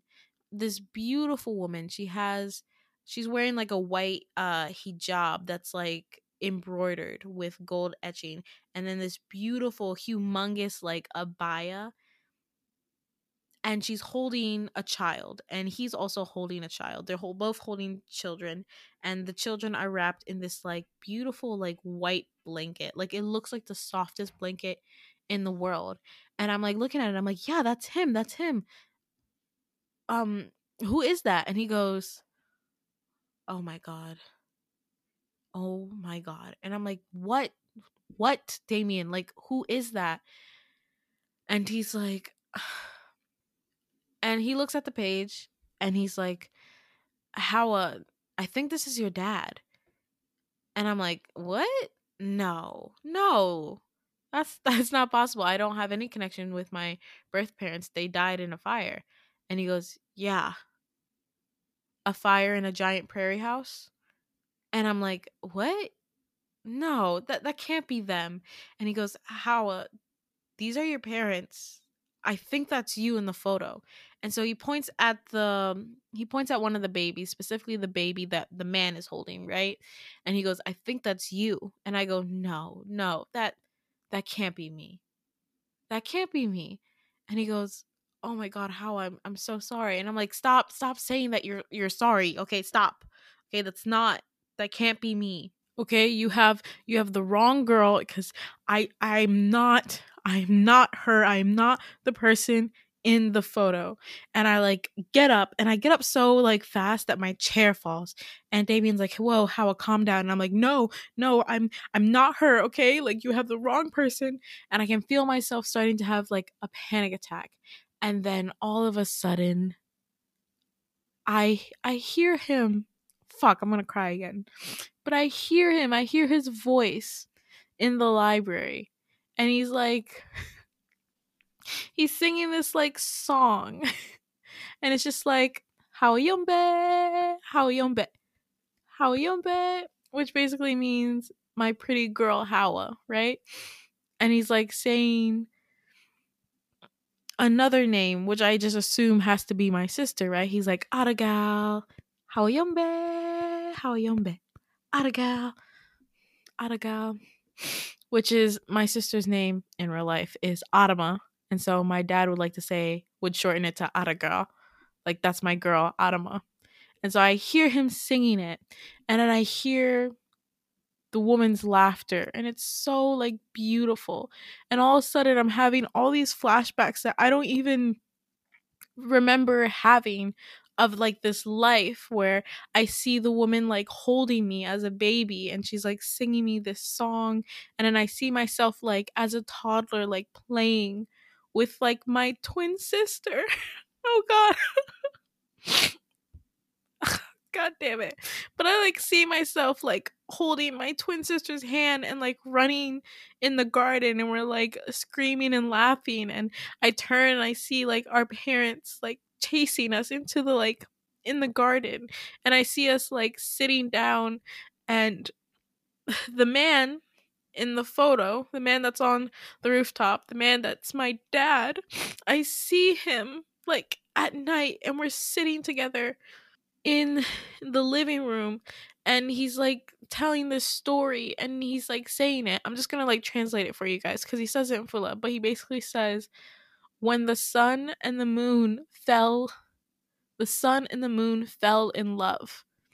The sun and the moon fell in love, and they didn't want the sky to be so lonely, so they gave birth to stars, which is basically some Fulani mythology where a lot of people believe that before like religion, all of that, how the universe came to be was that the sun and the moon, they fell in love, and they didn't want to be alone, so they gave birth to the stars, and they wanted a world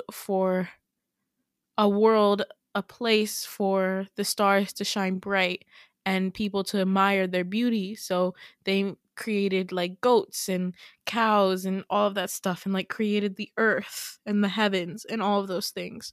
And so he's like telling us that story. And I I'm so sorry that I'm like crying, but like I like remember it so vividly now that I'm retelling it. But I like remember that my sister is sitting there and she's clapping and she's like telling him to tell the story again, and he's like, no, it's time for bed, it's time for bed, Abigail, so let's go to bed. And he like picked her up and he picked me up and he like put us in our little in our beds and like told us to like sleep well. And he's like, sleep well, my beautiful stars, I promise one day you're gonna shine bright. And then I remember the smell of fire. And then I remember screaming. And I remember crying. And I remember hearing my mom begging for whoever was attacking her to just leave her children alone. I remember that so clearly. And then the flashbacks just stop altogether. And when I come to, I'm like on the floor, like holding myself, like rocking back and forth and shaking. And Damien has his arms wrapped around me and he's just like rocking back and forth with me, just hushing me. And I look at him and I just say very quietly, like, did he kill my father? Did he kill my family? And he doesn't answer, but he doesn't need to answer because I know the answer. Morphon killed my father. He's the one who did that to him. He killed my mother and he killed my twin sister. And I didn't know. I didn't know at all. I lived my entire life in like New York, going to my dream college, living this life. Meanwhile, I didn't even know about this huge other chunk, that I had a twin, that I had a mother and father who loved me so much that even in their dying breath, they begged for me to keep living. I didn't know any of that. And I'm just sitting there just like sobbing. I'm gonna pause because like I'm like crying so bad. So I'm gonna pause. So I look up at Damien after, crying in his arms and getting snot all over him. I'm like, what does Morphon want from me? Like, I don't understand. I don't have anything I can offer him. Does he want to like take my magic? Because he can fucking have it. Like, I don't have anything. And he goes, no, I think he wants this. And he like pulls out the textbook and he points at this like weird like cube box thing. And I'm like, I don't even know what that is. And he's like, well, it's called the Doxymara. Your father was working on it before what happened. It's basically a device that's meant to channel the original magic source. And I'm like, what's the original magic source? And he goes, I don't know. I know that it's part of the earth, but I don't know where it is. But the device is meant to help you find the original magic source and then channel it. And he had this theory that if someone could channel the original magic source, you could use it to basically imitate life and death. And so I was like, so that's why he wants it. And he's like, yeah. And I'm like, well, I don't have it. I don't know where it is. I don't know how I can help him. And he's like, well, if it does exist, you would be the only one that'd be able to open it. And I'm like, what? And he's like, well, he made it so only his air and his blood can open it. So you're his blood, you would be the only person that could open the device. So that's probably why he wants you to find it. So then that way you can use it and then he can use you. So he can use you to use it and fucking destroy the world, I guess. I don't know. And I'm like, well, that's it. We're doomed. I don't know. I don't know what to do. And Damien's like, we're not doomed. Okay. This is what we're going to do. We're going to go to Principal Dacker. We're going to tell her everything that's happened and she's going to help us because this is way out of our hands. We can't deal with this. Okay. We're literally freshmen in college. Okay. And I only know so much about magic and you know nothing. So we can't deal with this. And I'm like, okay, agreed. So we pack our stuff and we start to head to the headmaster's office. And so while we're walking, we're just kind of walking in silence, but we're like walking pretty close together. And I just feel so many complex emotions. I feel really sad. I feel not just sad. I feel like I'm mourning a family that I didn't even know. I didn't even know I had. I'm mourning a family that I couldn't even remember having. And it makes me angry. And besides that anger for that, I have this rage, right? I have this rage deep in my soul where I'm just like, yo, I want to kill Morphon. I want to fucking kill Morphon for what he did to me, because we both know what he did to my father. At least we saw the injuries. His whole fucking face is fucking concaved in. He did that. My dad is died choking on his own fucking blood. Okay, I want him to choke on his blood. I have that rage inside me. So as we're walking to the headmaster's office, we see someone at the end of the hallway, and Damien calls out and he's like, "Principal Dacker, is that you?" And the figure doesn't move or anything, but it looks like Principal Dacker. It has like her shape. And he's like, "Principal Dacker, are you okay?" And the figure responds, "I am Principal Dacker. I am okay." And the moment I hear that, I grab Damien and I'm like, "We need to go now. That is not Principal Dacker." And he's like, "What are you talking about?" "Principal Dacker, we need to talk to you." And then the figure responds, "I need to talk to you too." And he's like, "What?" And I'm like, "No, no, Damien, this is exactly what happened when the shadow monsters tried to attack me." And so the figure starts to walk towards us. Starts to walk towards us. And we can see it's Principal Dacker, but it's not Principal Dacker. And what I mean by that is its eyes are way too big for its face. Like uncanny valley way too big, you know? And it starts to walk towards us, and then it proceeds to get bigger and bigger and bigger, and it transforms into this humongous shadow monster. And I look at Damien and I'm like, "What do we do?" And he's like, "I have a great idea, actually, a phenomenal idea. Run!" And so he grabbed my hand and we start bolting down the hallway. And so we start running, and it feels like we're running for miles. And every time we turn down a hallway, it's just another hallway on another hallway. And he's like, "Fuck." And I'm like, "What? Well, what is it?" And he's like, "Someone did a maze spell. Someone casted a maze spell. We're stuck here." So we stop and he's like, "We have no choice. We have to fight this monster." And I said, "Damien, how? I can't cast a single spell." And he's like, "Yes, you can, How I know you can, okay? Just focus on bringing the light to your hands, okay? I will try to fend off this monster as long as I can. Just focus on making light come to your hands." And so that's what I do. I focus really hard to make light come out of my hands. It's not working. Meanwhile, Damien runs after the monster and he makes this giant like spear out of shadows and he throws it at the monster as hard as he can. The monster catches it, looks at the spear made out of shadows, and then proceeds to eat it. And he's like, I'm yummy, delicious." And I'm like, "Great job, genius. You threw shadows at a shadow monster." And he's like, "Shut up. At least I'm doing something. Focus on making a light." So he starts like trying to attack the monster. It fails horribly. I I focus really hard and I'm like, "Come on, come on, come on. Work, damn it." I'm finally able to cast a sun spell and I make this humongous like sun orb. And I like have it in my hand and I'm like, "Hey, ugly. Eat shit, motherfucker." And the creature turns to me and I chuck it at its face. And it didn't really work. I mean, it worked in the sense that it burned half the creature's face off, but it didn't work in the sense that the creature was still standing there and now he was really pissed at me. So he threw Damien like a rag doll down the hallway, and then he uses his tail and wraps it around my neck, and he picks me up and starts to choke me. And meanwhile, while he's choking me, he starts asking me questions, which I think is super rude because, like, bitch, you're choking me. I can't answer your questions. But he, like, roars and he's like, where is it? Where is the Doxymora?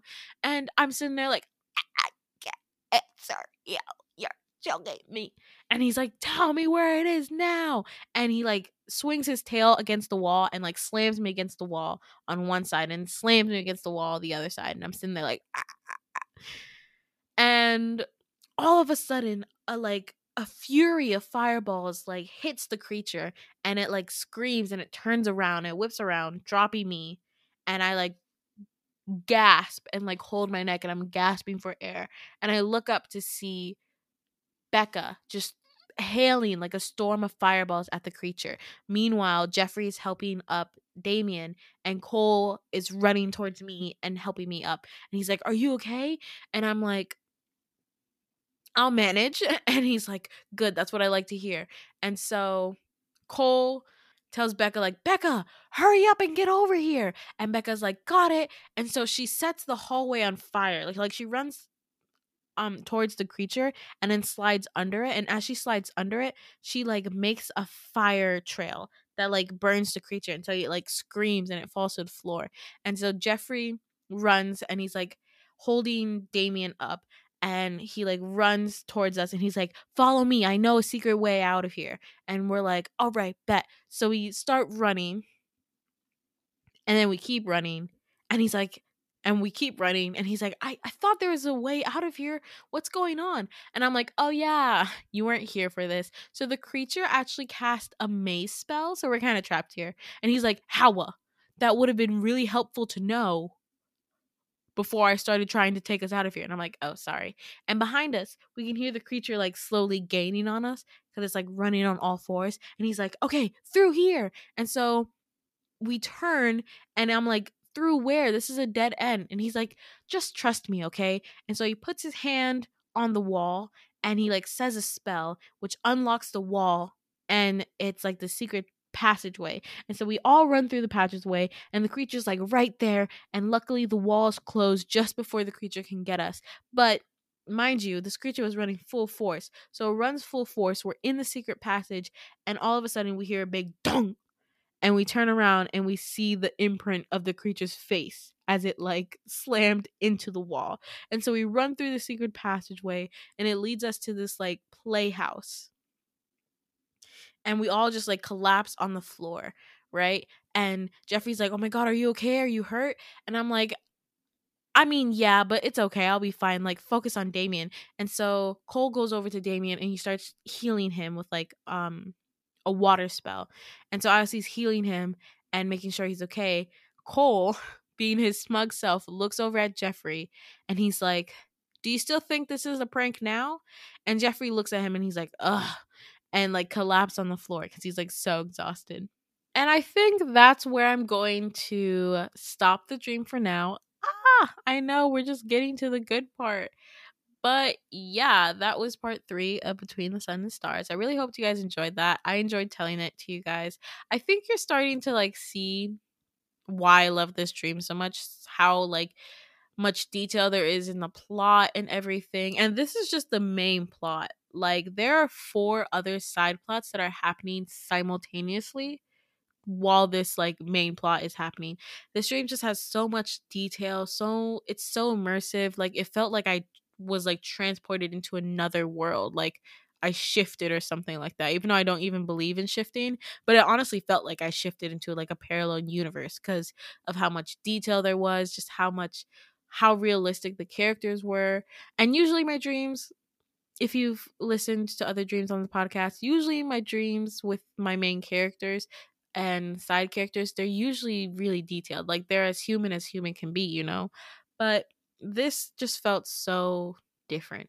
You know what I'm saying? It just felt so different. But yeah, obviously the dream stuck with me because as I'm retelling it, I'm like getting so emotional while telling it because it was just I remember it so fucking well. Like even like small details. Like I remember sitting through some of those lectures and I remember those lectures being so fucking long and I'm like, "Oh my god."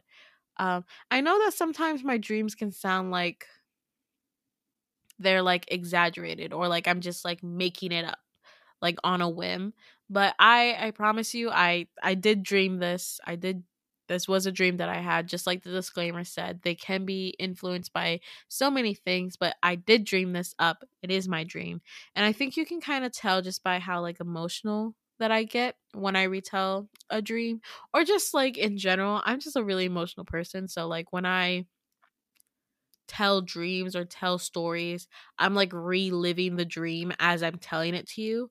So that's why I get so emotional. I do apologize for it because, you know, I hate crying with like such a burning passion. I know I'm about to sleep really good tonight because I cried twice, but I just hate getting so like emotional and like crying because like it just, I just hate it.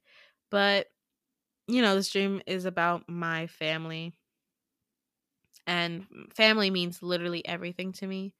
They are my sun, they are my moon, and they are my stars. I also hope you enjoyed that little bit of like Fulani mythology that is in there. Again, this is the mythology that I grew up on.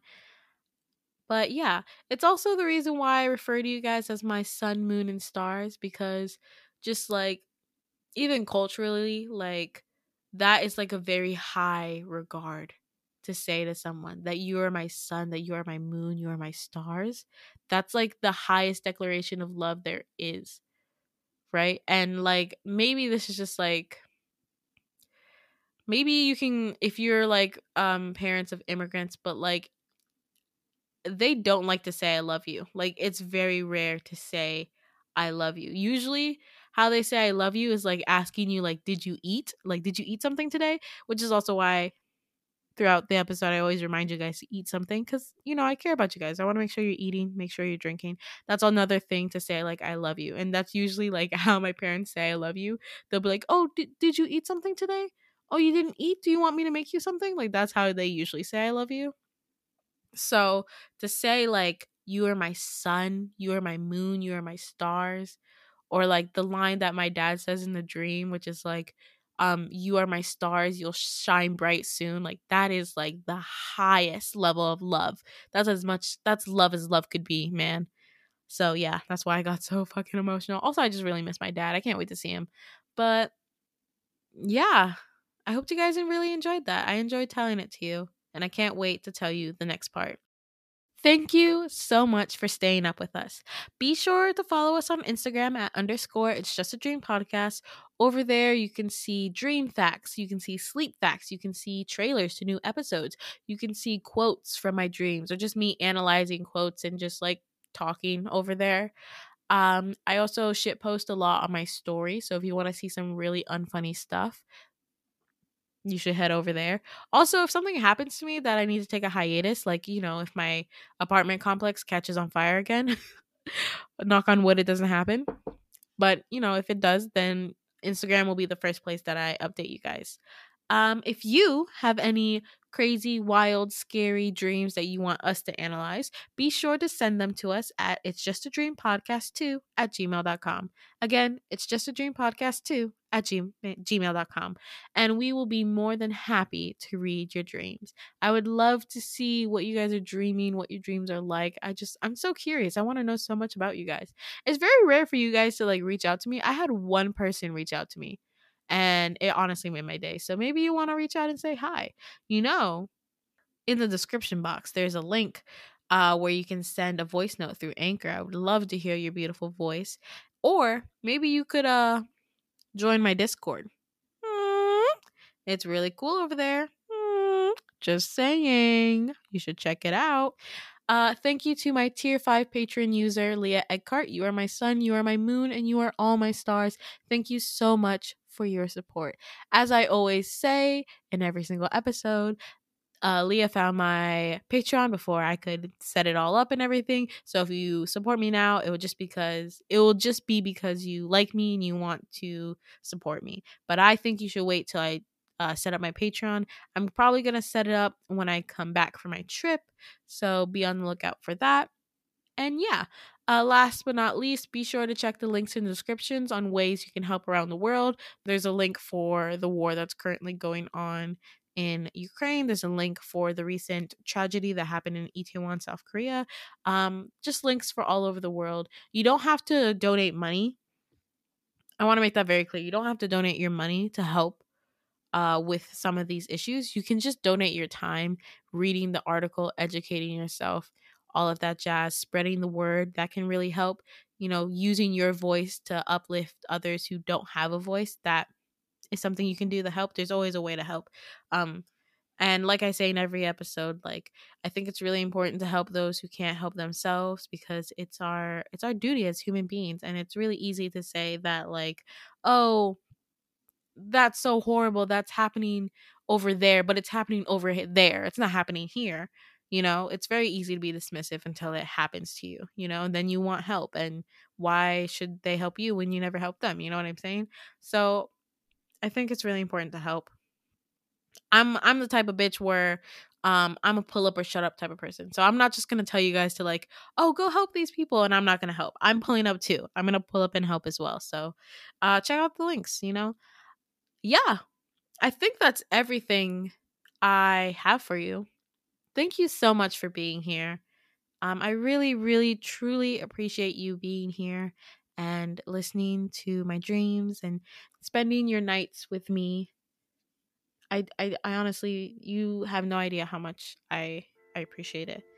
Um, yeah. And without further ado, sweet dreams, sleep tight. I love you. Good night. We'll see you soon till we dream again. Bye bye.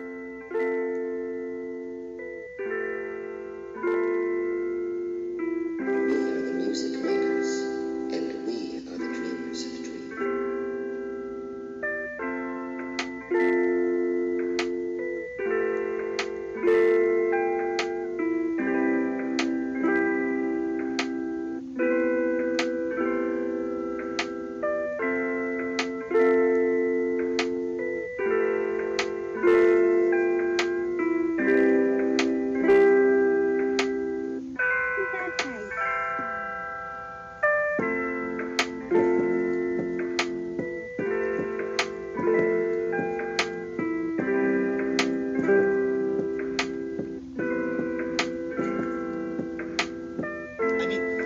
I love you as one loves another person whom one simply cannot do without.